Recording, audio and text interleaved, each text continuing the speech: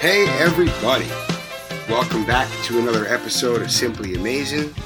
I'm Tim Ryder from the Apple, and things are getting a little interesting, friends. Not an ideal week by any means, but hey, let's try and find some positives. Really needing to find some consistency. The Mets had an up and down week. They lost on Monday in Washington. They won on Tuesday in Atlanta. Got a big homer from James McCann, a game-winning hit from Francisco Lindor. Lost David Peterson and the game by 18 runs on Wednesday. And that takes us to Thursday night. And I hit record 30 seconds after the game wrapped up, and we'll get to that in due time. But, Wednesday was pretty much an entire night to forget, and was right in line with the middling funk the Mets have kind of been stuck in as of late. It's just a microcosm of frustrations. Thursday wasn't much prettier. It ended a little more encouragingly, well, sort of, but as I said, we'll knock that out. The month of June wasn't completely terrible, all things considered. Pete Alonso had a very nice month at the plate. He hit 293, 366, 495, 137 weighted runs created plus. That's going to do, and we love to see Pete put this team on his back. We've seen him do it before, and it would be nice for him to do it again right about now. James McCann's been raking as well, but outside of those guys, the Mets have had some serious issues on the offensive side. Coming into Thursday, you have Jacob deGrom on the mound. Taking 2 of 3 against the Braves had to be priority number one. Well, that and scoring runs. It's almost uncanny how this team continues to find itself in the thick of things without scoring more than 3.5 runs per game. And they actually put up exactly 3.5 runs per game through June, went 15-15, and they still entered July with a 2-game lead in the National League East. That's not going to last under these conditions, but we'll take it. I talked about it at the Apple on Wednesday. Wednesday. All things considered, things have kind of gone as well as they could have. It's a shame that this team isn't up 6-8 games in the division, because they very well could have been if even the healthy regulars were hitting, or the bench mob did all they could, and the pitching did all they could, and the defense did all they could, but this team had the opportunity to win probably, let's say, at least 4 or 5 more games than they did over the last 3 months. But anyway, what they're doing now, it's not going to last. The Nationals went 18-9 in June. They're nipping at the Mets' heels. Make or break time is rapidly approaching. The lineup is finally starting to look like a major league lineup again, and that's always nice. Michael Conforto and Jeff McNeil haven't quite hit their strides yet, but they will. Brandon Nimmo's expected back as soon as this weekend.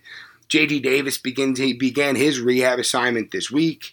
Tomas Nido is knee-deep in his rehab assignment. Even Carlos Carrasco's begun throwing off a mound, and that's a huge development.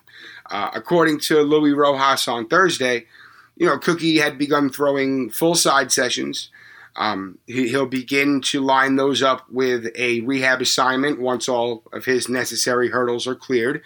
And, that's just, it's very, very big turn of events, especially considering the injury issues that the Mets rotation is facing right now. They've gotten by just fine without Carrasco and without Noah Syndergaard. There's no telling when he'll be back in action, if at all. But, having a pitcher of Carrasco's ilk back in the mix, it'll be a substantial step forward for this group.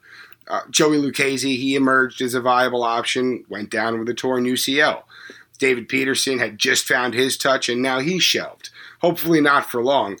He's really become such an extremely valuable cog over the last few weeks. I think he let up 2 earned runs over his previous 3 starts heading into Wednesday. That's what we call a groove, and it makes his injury that much more disappointing. Rojas said Peterson felt a sharp pain in his right side, left the game promptly after waving the coaches out.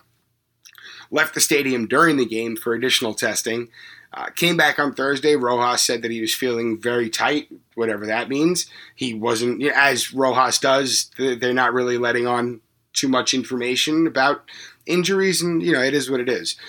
Rojas did confirm the unlikelihood of Peterson making his next start. Thomas Szapucki, who took a man-sized slice of work in Wednesday's loss, he got touched up for 6 earned runs over 3 2/3. But he might be their only option moving forward, so we'll kind of have to see how that goes. Marcus Stroman and Taijuan Walker, they'll need to continue being the studs they've been so far, and, Jacob deGrom will be Jacob deGrom.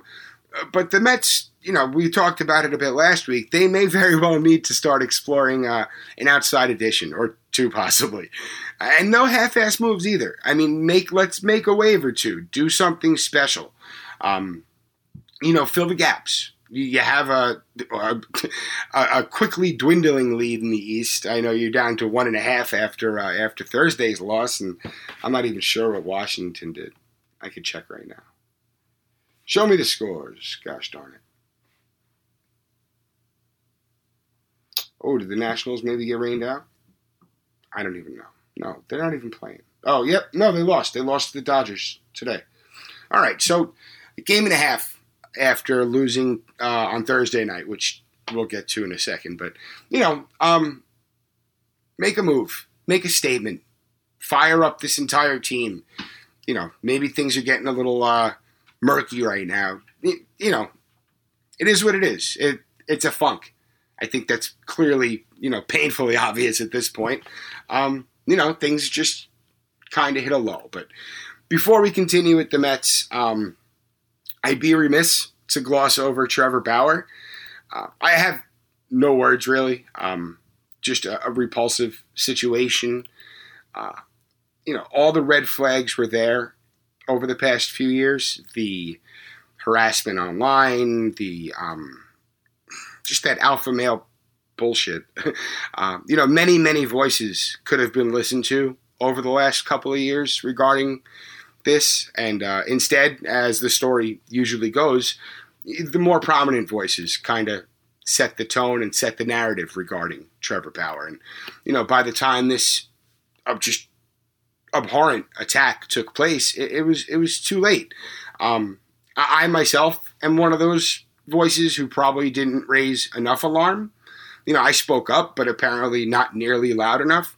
It's funny. It's not funny. It's, one voice on one platform can make noise. Many voices on many platforms can actually, make change. And, I guess the point would be for all of us to speak up when we see something going on and listen to the people who are telling us what's happening. Like, when the Mets were considered the front runner for Bauer's services in February, while strongly condemning his behavior, I openly rooted for positive change in him, the same way I would for anyone. I'm a product of second chances myself, and I probably deserved none when I turned my life around. But I got them. I transformed myself back into a decent human being, and I'll go to my grave holding out hope for even the worst people to become better people. It's just in my nature. That's who I am. Again, in Bauer's case, the red flags were painfully obvious. I know I didn't think this sort of behavior was on the table, but folks who were more capable than me at picking these things up and picking these things out, they had this scumbag pegged from the get-go. And keep in mind, I've been suspended from Twitter for calling Bauer, and I quote, a fucking coward for harassing women on Twitter. Kate Feldman from the Daily News, he was just pretty much giving his legions of followers the green light to come down on whoever questions him. And it's more often than not, he would stay silent when men were addressing him. But if women were addressing him, he would stand up and defend himself. And again, it's only going to get your minions or whatever his followers consider themselves more riled up. And of course they're going to attack. It's a vicious cycle. And there were many, many people who called him out on his just nonsense, and just the more important voices didn't. I want to say that,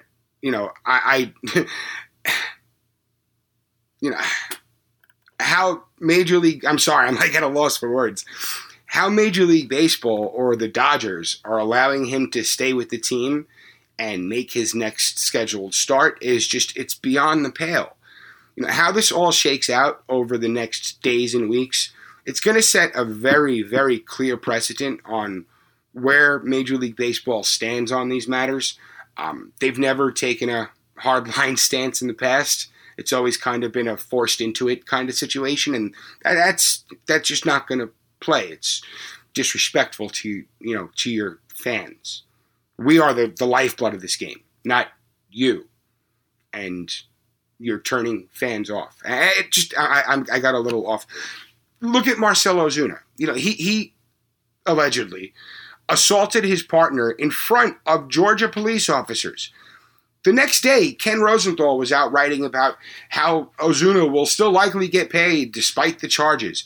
Narratives are set in motion, and the public response is crafted to those narratives, and it's just a backward system. So even while half of Twitter was condemning Bauer for his antics, the other half were celebrating it. And the bigger dogs in baseball writing, oh, they're just so intrigued by his knowledge and his intelligence and his talent.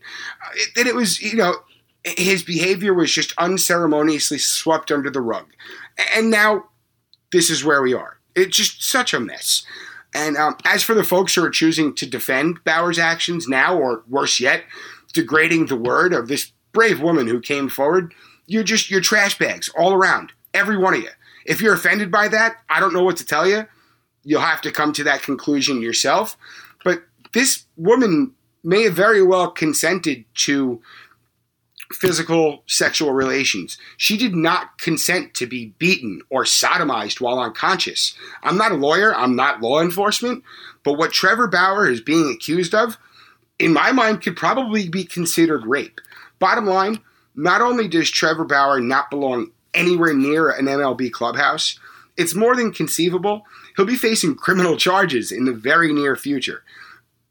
Major League Baseball, just make an example out of this piece of shit, please. I'm praying for anyone who's ever been affected by domestic abuse, sexual assault, anything of that nature.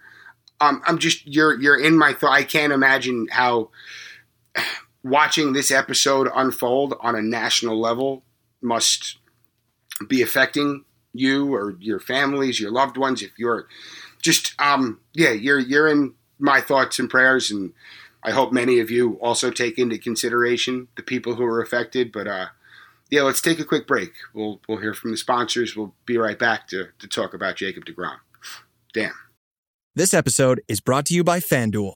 Football is back, and the best bet you can make is downloading the FanDuel Sportsbook app. It doesn't matter if you're new to gambling or an old pro, FanDuel has something for everyone. And as an official sports betting partner of the NFL, you know your bets are safe.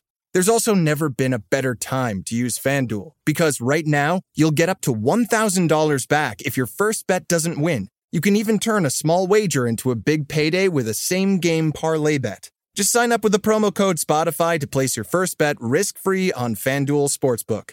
Download FanDuel today. 21 plus and present in Virginia. First online real money wager only. Refund issued as non-withdrawable site credit that expires in 14 days. Restrictions apply. See terms at sportsbook.fanduel.com. Gambling problem? Call 1-800-GAMBLER. The Fall Line is a true crime podcast covering the coldest cases in the southeastern United States and occasionally beyond. We focus on the missing persons, the unsolved murders, and the unidentified does that don't get media attention. Empathetic and intensively researched, The Fall Line will take you on deep dives into unsolved cases that you've never heard of and make you wonder why you haven't. Find us wherever you listen to podcasts. And welcome back. I got to shake myself off after that.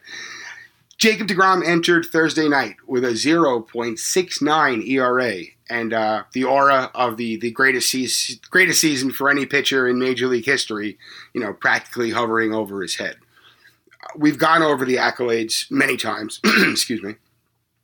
He's just going to keep racking up more anyway, so what's the use of running through them again? Simply put, he's doing things that have never been done in the, century and a quarter or whatever, how long it's been that this game's been being played at a professional level. Coming into the night, left-handed hitters were hitting 111, against DeGrom. Righties were hitting 119. Apparently Atlanta didn't get the memo early. Ahire Adrianza got it right. Tripled to lead off the first. Ozzie Albies, who had 5 hits in Wednesday's route, knocked him in. Austin Riley just tanked one inside the foul pole down the right field line. And before you knew it, that 1-0 lead that the Mets had, courtesy of Michael Conforto's RBI single in the top of the first, it was 3-1. So that Riley home run, it was DeGrom's 3rd home run allowed this season. The first time he'd allowed more than 1 run in the first inning since August 2019. And just the 2nd time he'd allowed more than 3 hits in a game this season. So yeah, out of character to say the least. The 3 runs he allowed in the first actually inflated his ERA up above the 1-run plateau, up to 1.03. He'd be back under the 1-run threshold by the end of the night. Atlanta led off the second with a double and a single. Jake rebounded to strike out 3, including Freddie Freeman, who he struck out on 4 sliders in the first, then went down chasing 101 upstairs in the second to leave those 2 stranded. Who was it? Almonte and Smith, I think. That was angry Jake, and it was awesome. You know, he did the same thing in the third and the same thing in the fourth, and pretty much through the rest of his evening, just pitching with a vengeance. You know, you hate to see him in these spots, but, you know, these are inevitable sometimes. You let up runs. Nobody's perfect. He's still the greatest pitcher on the planet, and at least in the last 50 years, if not in the history of the game. His velocity did drop into the 95, 96 range over the last 3 pitches of the 4th inning, all on 4-seamers. So, of course, it caught mine and many other people's eye on who were watching the game on Twitter and such. Jumped back into the high 90s by the end of the 5th. And it almost appeared like he was doing it on purpose, giving guys a different look just to kind of fuck with them. And just the incomparable Jacob DeGrom. That's just what he is. So through the 5th, he had struck out 6 in a row and 12 total, and on just 68 pitches, no less. You know that a sliver of Jake had Tom Seaver and now Aaron Nola's consecutive strikeout record in the back of his head. You know that he was thinking about it. And I'm not even watching the presser right now. I'm recording the podcast, so I have to imagine someone's asking him about it. But we'll all see it. We all see the same stuff. So Jake ended up with 8 strikeouts in a row before Dansby Swanson flew out to end the 6th, and 15 straight Braves set down. He finished the night with 18 straight Braves set down, 14 strikeouts, matching a career high, no walks, and like I said, that ERA is back down to 0.95 on the season. We know whether he's going to touch Bob Gibson's 1.12, to be determined. I think it's certainly, I'm not using it in the cliche sense, but it's literally a different ballgame these days. I think they were talking about it on the broadcast. Jacob DeGrom's probably almost definitely not going to crack 200 innings this year. Bob Gibson was up near 300. It's a different game completely, but certainly nothing to shake a stick at. And considering the advancements in just the overall talent of baseball players in the past, let's say 50, 60, 70 years, yeah, I put whatever Jacob DeGrom is doing right up there with anybody else in the history of the game. And he's a freaking machine. I wouldn't be shocked if he's actually a robot. Good luck facing this version of Jacob DeGrom in the postseason. He was there in 2015, but that was 2015 Jacob DeGrom. 2021 Jacob DeGrom, it's a different animal. Though there will be no postseason unless this offense begins producing. Counting on the pitching staff to hold the opposing team to under 3 runs every night, it's unrealistic. When the Mets score 4 or more runs, they have a winning percentage in the high 800s. So they're like 36-5 or something like that. That needs to be a daily benchmark. I don't care what Hugh Quattlebaum says. Quattlebaum's focusing more on the process itself than the immediate results, and I get that. Macro versus micro. But if the 4-run plateau is what's keeping this team from being a powerhouse, maybe the approach needs to change. The roster itself is built for success. The talent across the roster is evident. the mirages of guys who might not be what we think they are, they're few and far between. Everyone in this lineup, the regular lineup, has proven to be a productive major leaguer at one point or another, and that's just on the low end.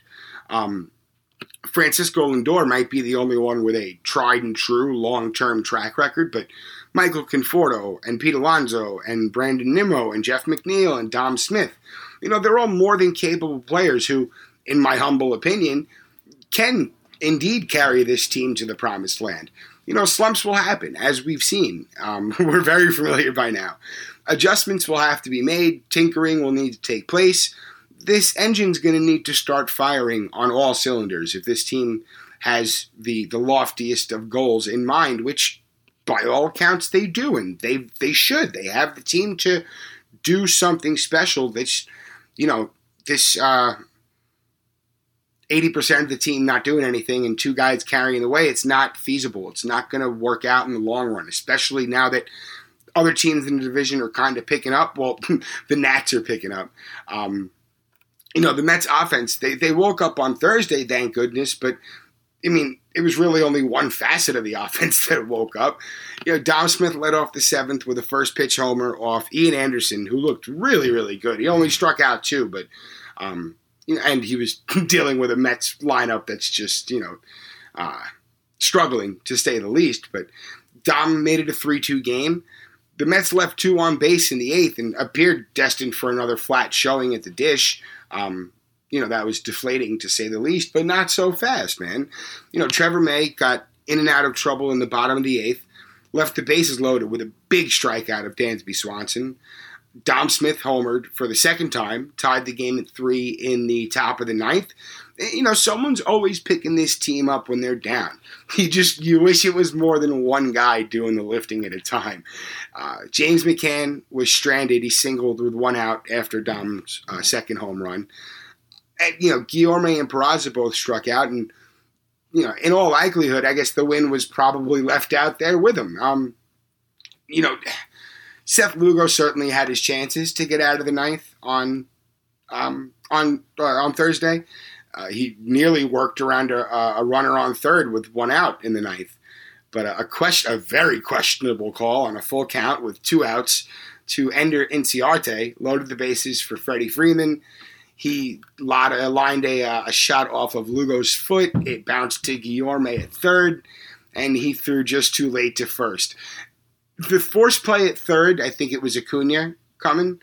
It was, I don't want to say it was there. They were talking about it just after the game, so it's kind of fresh in my mind. But I don't think it was as close. I think his closer play was the throw. But either way, nobody prepares for a shot up the middle to come shooting to the left. It's just, shit happens.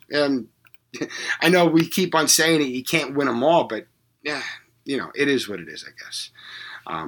You're going to have to start stringing wins together sooner or later. Heading into the Bronx this weekend, Subway Series time, by the way. I know, I'm so sick of the Subway Series. I wish that, maybe now that you have two teams that are competitive and two teams that are really, dying for wins right now, with fans back in the stands, you might get a little, a little more excitement. It should be a good source of energy. The malaise of the season has already begun to sink in. I think that's more than obvious. 162 games is a long season, even more so after a 60-game season. But the energy of the fans should really get the most out of both of these teams, and hopefully it sparks an inferno of sorts with the Mets, because they have to start making moves. The rest of the division outside of the Nats, they can't find consistency, and you got to take advantage of that, man. It's clobbering time. You got your roster coming back. Maybe go out and make a move or two. Reinforce some weak spots and go make a push. Let's do something special, man. Guys, I think that's all I got. I'm heading off to Western Massachusetts in the morning. I will be back for game time. Hopefully rain doesn't push that out. I know it's supposed to be a precipitous day. We shall see. But we'll be back on Monday. Our good buddy Matthew Brownstein from over at Metsmerized, he's going to be joining us on a lovely 4th of July Sunday. We're going to have to record ahead of the Sunday night game because Who puts a fucking 4th of July game on Sunday night? Like, come on. That's just ridiculous. It should have been a 4 o'clock game and let everyone go enjoy themselves. It's just silly. But, yeah, Matthew's going to be with us. We'll be talking about the first 2 games of the series, where this team's headed next. Yeah, it's going to be an exciting summer. It's not going to be a coasting summer by any means. At least doesn't feel like it right now. But, you know, you got to hope that things are going to pick up. Be the change, friends. That's what I was talking about today. Steve Cohen, you follow the podcast. I know you've listened now and then, I believe. I think, by all means, you're welcome to comment on that publicly. But pay your minor leaguers livable wages. I think that's it's got to be number one on your list right now. Forget about the trade deadline. Of course, our friends over at Advocates for Minor Leaguers, Ty Kelly, friend of the pod, who's involved in that movement. They put up a tweet on Thursday stating a pretty obvious fact about Bobby Bonilla Day and the hypocrisy that the Mets are giving Bobby Bonilla. Of course, it wasn't Steve Cohen's decision to do this, but they're paying him $1.2 million a year to, just kind of play out the rest of his deferred contract, or play it out. You know what I mean? Just get paid through his, midlife. And there's, Mets minor leaguers who have been waiting for 9 months of back pay that they still haven't received. There's minor leaguers that are out there sleeping in cars. There's minor leaguers out there eating ramen noodles 10 times a week. It's not how you treat the future of our game. And yes, it is our game. It's not your game. It's not the league's game. It's not the players' game. It's our game. We are the lifeblood of this, and this is the future of our game. And the same way I was saying before, many individual voices on individual platforms don't do as much good as all the voices on all the platforms saying the same thing. So, guys, I think it's time for some accountability. It's time to let Steve Cohen know that he should be the change. He should be setting the bar. The Toronto Blue Jays, they increased minor league wages by 50% across the board in 2019. No other major league team has moved past paying the absolute minimum besides Toronto. That needs to change. Steve Cohen, you want to walk in, you're the richest owner in Major League Baseball. You're the second richest owner in sports, I believe. Go, raise that bar. Let's see what you got, pal. I'm a big fan of the change and the energy and the vibe that Steve Cohen brought to this team and to this organization and to the fan base. It's a wider scope than just putting a winning team out there. It goes everywhere. The Bobby Bonilla pushing an Airbnb, that could have been handled much better. And, it seemed very commercialized. And not a fan whatsoever. I love what Ryan Reynolds did. Absolutely loved that. He did 2 commercials. Check that out. I think it's called Mint Mobile. If you didn't see it on social media, you can look it up. Bobby Bonilla did 2 commercials for them and just making fun of the situation. That I want to see. I don't want to see the Mets making money with Airbnb to rent out Citi Field suites for God knows how much a night. That's not the way. All this money and this marketing push and these funds being appropriated for this nonsense, it could be going towards the future of your game. I guess that's the point of what I'm trying to say. Boy, I already pretty much signed off and I got into a whole nother segment. That was fun. But like I said, we're back on Monday. Steve Cohen, pay your minor leaguers. Let's fucking go Mets, family. Peace.